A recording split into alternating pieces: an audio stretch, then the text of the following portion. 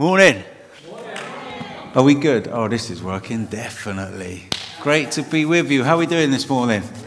Great to be here. Great to see some of your faces. Some of your faces I haven't seen for like over a year, maybe even more than that. So it's wonderful to see. I think I've seen you all sort of on the other side of a screen, but I haven't seen you all, your faces. It's great to be in the same room. It's great to be here together, to worship together. Hello, darling. You all right? You waving at me? Yeah? How you doing? It's good to have my boys here today. It's Isaac's birthday today. 11 years old. It was Noah's on Friday. So it's a weekend of celebration for us as a family. Terrific boys, both of them. And we've had some good times celebrating, haven't we, this weekend?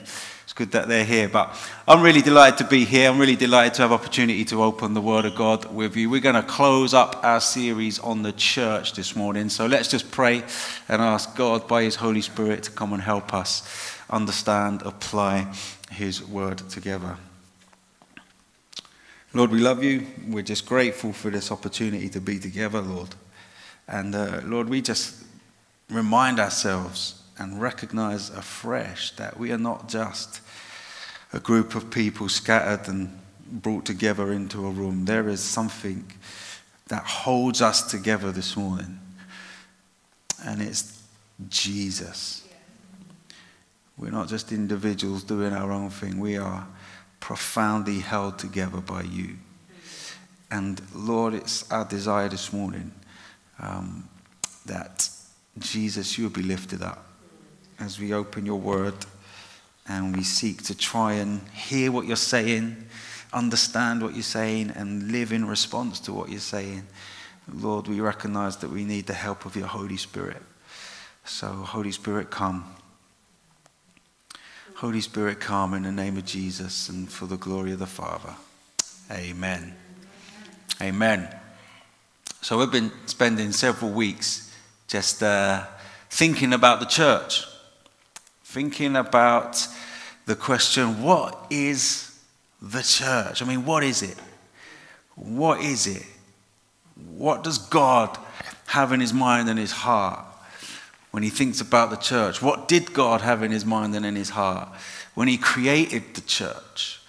What is it? What are we supposed to be? Who are we? We've been trying to get back to that basic question. We've been opening the Bible and trying to explore and listen to God and hear what he has to say about who we are and who we should be. And the way we've been tackling that question over the last few weeks is just by picking up some of the images, some of the pictures that the Bible uses to describe the church. There's many images, metaphors, pictures that the Bible uses to describe the church, and each one of these images contributes something to help us understand who we are and who we should be. So we've spent time over the last few weeks thinking about the church as the bride, or the church as the family of God, or the church as living stones being built into a spiritual house, or the church as a temple. All of these images are brought out of the scriptures and they help us understand who we are and who we should be. And this morning we're going to be exploring another one of those images. We're going to be thinking this morning about the church as God's field. God's field.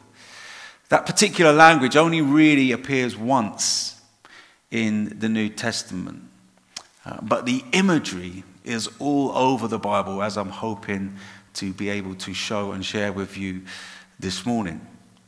We're going to pick up the verse or the image from a verse in 1 Corinthians chapter 3. Does this work? Am I controlling it? Yeah. Does it? Are you sure? Oh, here we go. Is it a bit of a lag on it? So this is the Apostle Paul writing to a young church in Corinth. A church that had its problems, to be honest. Right? Have we got any problems in this church here? No, none at all. None at all. None at all. Absolutely perfect. I can see that. But you will have. If you haven't got right now, we will have, right? And that's okay, because the church in Corinth had more problems than perhaps any church that I've ever been to. But Paul was writing to them. And he's talking about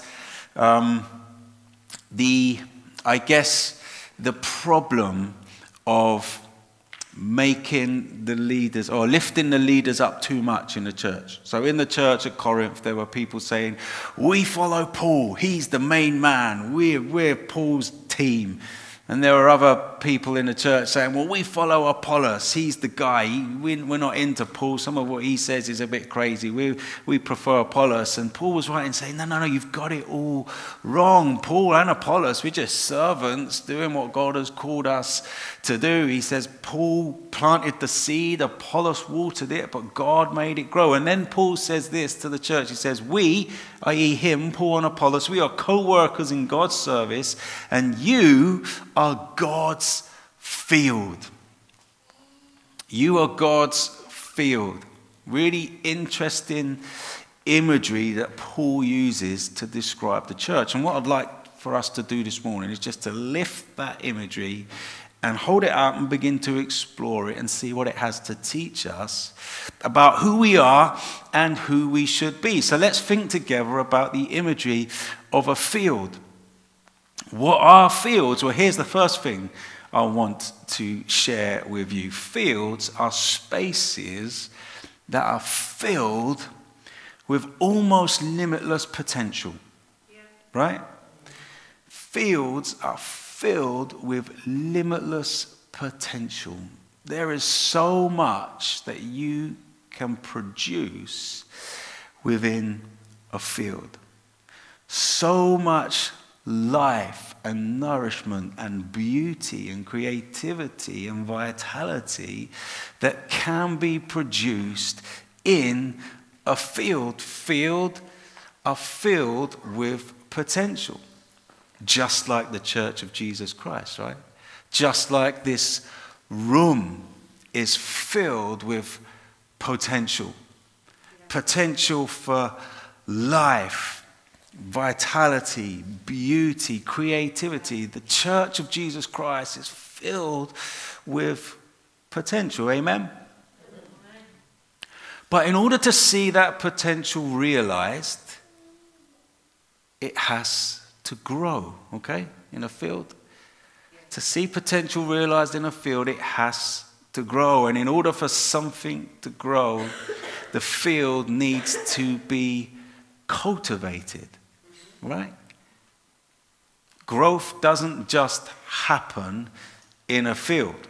Well, growth does just happen in a field, but it's not the kind of growth that you want. We all know that if you leave a field empty for any given period of time without paying any attention to it, without looking after it, without feeding it, without cultivating it, what happens? Chaos, right? Just last summer I decided to dig a flower bed in my garden. I got the spade out, I started digging, I raked the soil, I turned it all over. Beautiful soil, ready for something to be planted, ready for flowers to grow, ready for shrubs to go in, ready for beauty to begin to flourish. But I kind of got sidetracked, got distracted with other jobs, and the flower bed ended up staying there for several weeks. And what happens? Now, if you come to my house, you're just going to see this mess of chaos. You see, you leave anything untended, it ends up in chaos. It's what we call the law of entropy, right? Everything tends toward chaos. And so it is with a field. If you want to see the field realize its full potential, if you want it to produce life and beauty and glory, well, then it needs to grow. And in order to grow, it needs care and attention. So it is with the Church of Jesus Christ. So it is with our individual lives as Christians, but also with our lives as a collective, as a corporate body. If we want this body of people to realize its full potential, it's not going to happen on its own, right? It's not going to happen overnight. It needs care, it needs attention, needs time, needs investment, needs energy. We're taught this throughout the Bible, right? In fact, just this week we were talking together as a staff team about some words that the Apostle Peter wrote to the church.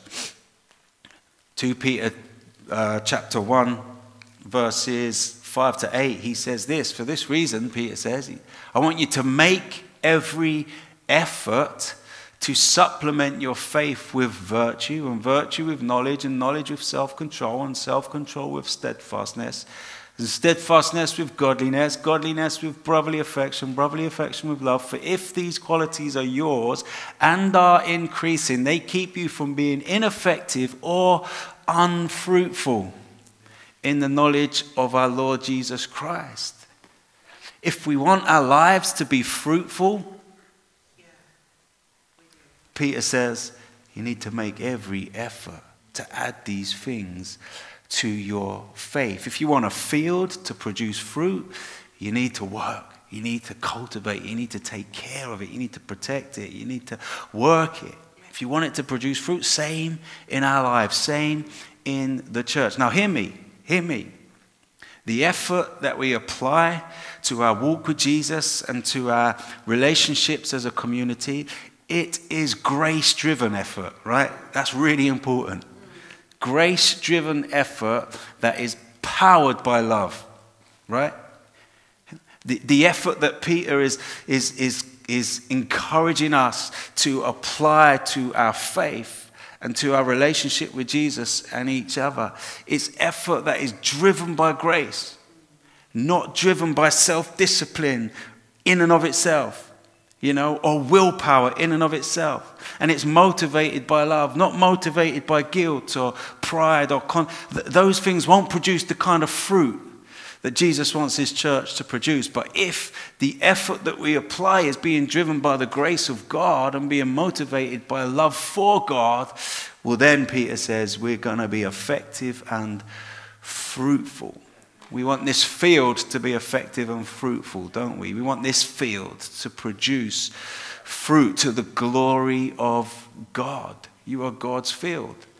And in order for you to fulfill, or us to fulfill, the potential that exists, it needs time, it needs energy, it needs investment, and it needs to be cultivated. So that's the first thing about a field. Filled with potential, needing time and effort in order to see that potential realized. But here's the other interesting thing about a field, and I think this is perhaps where I want us to stay just for a few moments this morning. Everything that a field produces, whether it's flowers, whether it's crops, whether it's fruit, whatever it may be, everything that a field produces is intended to contribute to the flourishing of the world, right? Everything that is produced in a field is intended to be used to contribute to the flourishing of the world around it. So you grow crops in a field so that people can eat and live, right? You grow flowers in a field so that people can enjoy the beauty of creation. Fields exist for the purpose of the flourishment of the world around it. So it is with the church. We're filled with potential, right? There's so much potential that God wants to see drawn out in the life of the church. But whatever it is that God wants to grow and produce within the life of the church, he intends for it to be used to bless the world, right? He intends for it to be used to contribute to the flourishing of the world around it. This has always been the purpose of God's people, right from the very beginning. Right from the very beginning. You remember the story, right? God made the world. Everything we see, he made it just by the power of his word. And we're told that he plants a garden in the east, and he calls the garden Eden. And then he places humans there, and he gives the humans a job. What is the job? Anyone know? Cultivation, yeah, right? Work and keep the garden, God said. In other words, look after it, protect it, but work it, cultivate it, draw out the potential of this land, God says to the humans. See, God could have placed a fully grown, fully mature, fully realized garden. But he doesn't. He places a garden loaded with potential, and then he places humans in that garden, and he says, right, your job is to draw out the potential of this place. Work and keep it. But it wasn't just for the benefit of Adam and Eve that they were to draw out the potential of the garden. It was for the benefit of the whole world, because God's command to them was, I want you to be fruitful, and I want you to multiply, and I want you to fill the earth. In other words, God says to them, this garden that I've given you, draw out its potential and expand its borders until it fills the whole earth. You see, the purpose for Adam and Eve being placed in the garden was so that the whole earth would come to experience the blessing and the goodness of God. That is the purpose of the church. God places us in a space, commands us to be people who draw out potential in order to bless the whole world. This has always been the way God intended it for the people of God, right? Adam and Eve kind of messed up their commission, right? They used the garden for their own selfish agenda instead of for the blessing of the whole world, and they forfeited the blessing of God, and they ended up, and the garden and their lives and the world ended up being marked by frustration and corruption rather than vitality and life and goodness and pleasure. You know the story, right? But God never gave up on his heart's desire. He never gave up on his design.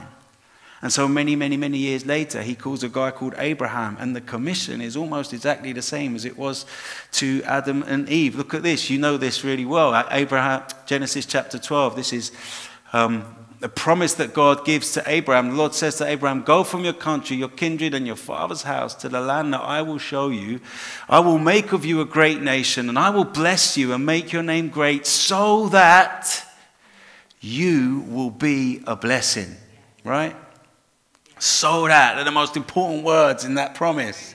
I'm going to bless you, Abraham, so that you will be a blessing. I will bless those who bless you, and him who dishonors you I will curse. And in you all the families of the earth shall be blessed. You see, Abraham was called and appointed and chosen by God, not because Abraham was more special than anyone, not because Abraham was more deserving of the blessing of God than anyone else.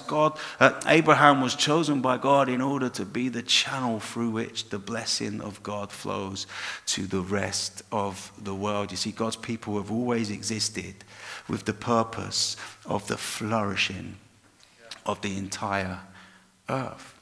It was that way in the beginning. It was that way with Abraham, and it's that way for us here today as well. You know what's really interesting is when you read through the Old Testament, which, you know, I did last night, read through the whole Old Testament just in preparation for this morning, right? And when God speaks about his people and his dealings with his people, it's really interesting to notice how often God chooses to use language that's connected to agriculture, gardening, planting, horticulture, whatever you want to call it. It's really interesting how often God speaks about his people using this kind of language and this kind of imagery. Let me give you a few examples from the Old Testament. Here we go. This is Exodus 15. This is the people of Israel celebrating on the banks of the Red Sea after God had just delivered them. And they sang a song, and it said this: you will bring them in and plant them on the mountain of your inheritance, the place, Lord, you made for your dwelling. The sanctuary, Lord, your hands established. Moses says, you're going to plant your people. It doesn't say you're going to place them. It says you're going to plant your people. Another example, Psalm 44.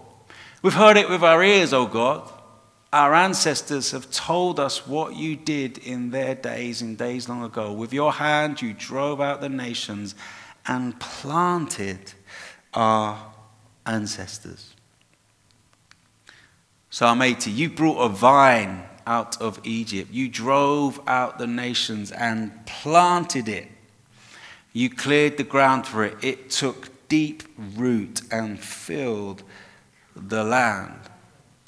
Next one, Jeremiah 24. My eyes will watch over them for their good, speaking about his people.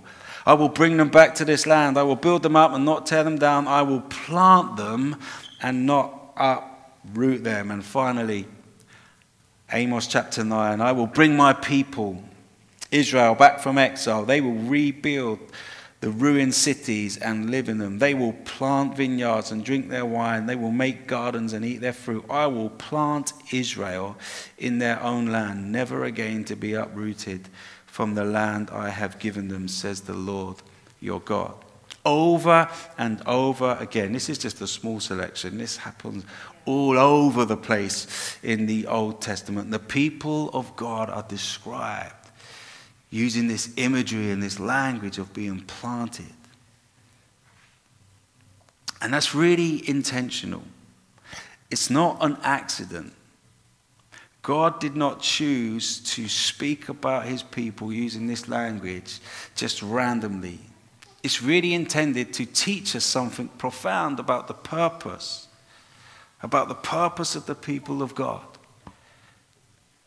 The people of God are planted. In other words, the people of God are something that should be growing, right? They're living. They're a living, dynamic organism that grows. That's what the people of God are. And this is what Israel were appointed for, and this is what the church are. And I think this is kind of what Paul is tapping into when he says to the church in Corinth, you are God's field, right? You're God's field. In other words, you're a people that are intended for growth. You're a people that are intended for contributing to the flourishing of the whole world. Over and over again in the Old Testament, God says, my people, I planted them, I planted them, I planted them. In other words, my people should be growing. They should be growing into something that contributes to the flourishing of the entire world. This kind of language comes up all over the place. You don't have to read your Bible for long before you find God speaking about his people using this kind of language. Growing, planting, sowing, flourishing. It's all over the Bible, especially in the words of Jesus. I mean, you know these words, right? Jesus said, with what can we compare the kingdom of God? The kingdom of God, aka the church.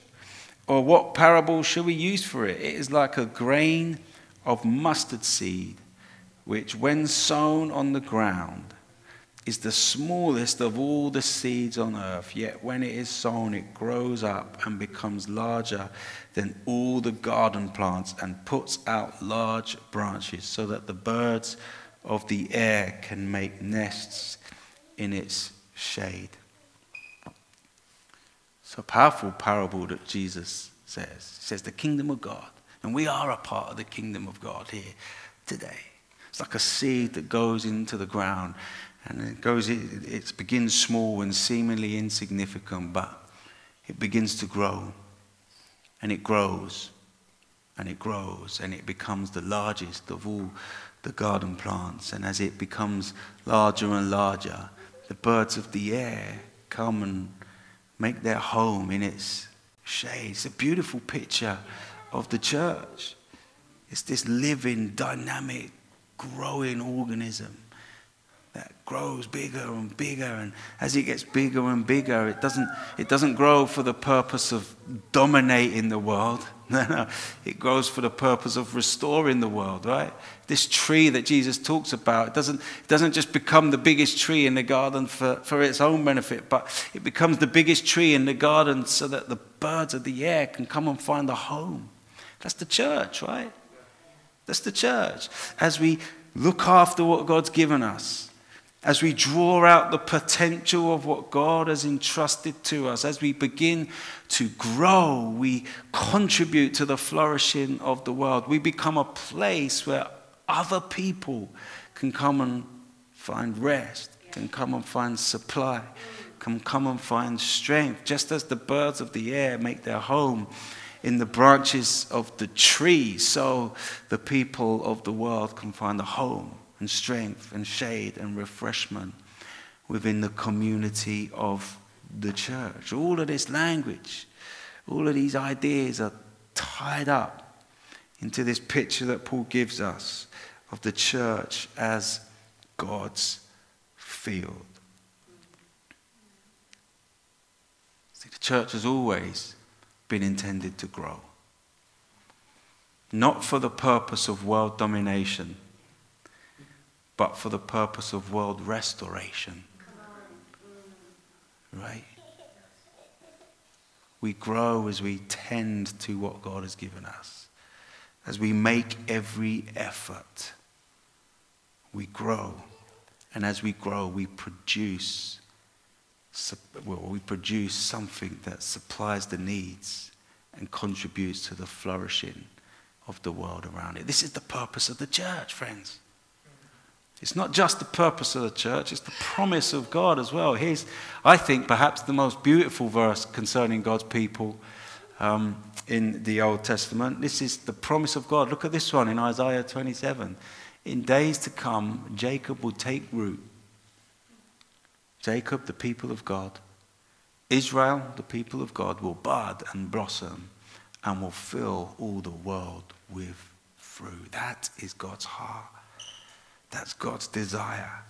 That's God's purpose for his people, is that they take root. And as they take root, they begin to grow. And they begin to blossom. And as they blossom, the whole world is filled with fruit. That's the desire, and that's the design for God's people. And it's the promise. I mean, aren't we living in the fulfillment of this promise, right? This was thousands of years ago. When Israel was in exile, it looked like the people of God were a forgotten entity. It looked like the people of God were useless and weren't contributing to the life of the world. They weren't fulfilling their destiny. God speaks a promise. He says, no. My people will take root. And they will bud and blossom, and they will fill the world with fruit. That was thousands of years ago, and here we are. And the world is filled with the fruit of God's people, right? But there's still more fruit to be produced. There's still more fruit to be produced, and that's our job. That's our job as God's people, as God's field, as the church. It's our job to produce something that will contribute to the flourishing of the world. It's our job to produce something that's going to contribute to the restoration of the world. And so here we are. God's field. Sunny Hill Church, Ferndown. God's field, just north of Bournemouth. Here we are. Questions as we close up. What are we doing to draw out the potential of this field? What are we doing to draw out the potential that exists? One, in our own lives, but also in our collective lives as a body. What are we doing? How are we contributing? How are we working and keeping what God has given us? Are we investing time, energy? Are we investing prayers? Are we investing, resource into the potential that exists within this field? Or is this a field that we just take a nice walk through for 1 hour or 2 hours a week? It's a challenge to reflect on. How are we working to draw out the potential that God has placed amongst us? And second question is, what are we growing in here that will contribute to the flourishing of the world out there, right? What are we growing in here that will contribute to the flourishing of the world out there? Because that's what we exist for. We exist to bless the world. It's always been the purpose of God's people, right from the very beginning. Fill the earth, God says to Adam and Eve. Fill the earth with my blessing. Fill the earth with my goodness. Fill the earth with my glory. And he appears to Abraham. He says, I'm going to bless you, Abraham, so that you will be a blessing to the rest of the earth. And he appears to God's people today and he says, you're my field. There's potential amongst you. Potential for life and goodness and glory and beauty and creativity And I want you to draw that potential out and use it to bless the world around you. You are God's field. We are God's field. Let's pray together. And I'm going to invite Fabiano to come and share communion with us. Lord, we are living in the fulfillment of this promise. You promised that your people would fill the world with fruit. And here we are, with the fruit. But Lord, we know there's more fruit to be produced, both in our own lives and for the benefit of the world around us. And so, Lord, we pray that by your Holy Spirit and by the power of your grace, Lord, we pray that you would enable us and equip us to make every effort to draw out the potential, to maximize what you've given to us, to steward it with all diligence, Lord, not for our benefit, not for our glory, not for our fame, but for your glory, Lord, and for the blessing of the world around us. We pray that you would help us in the name of Jesus and for the glory of the Father. Amen.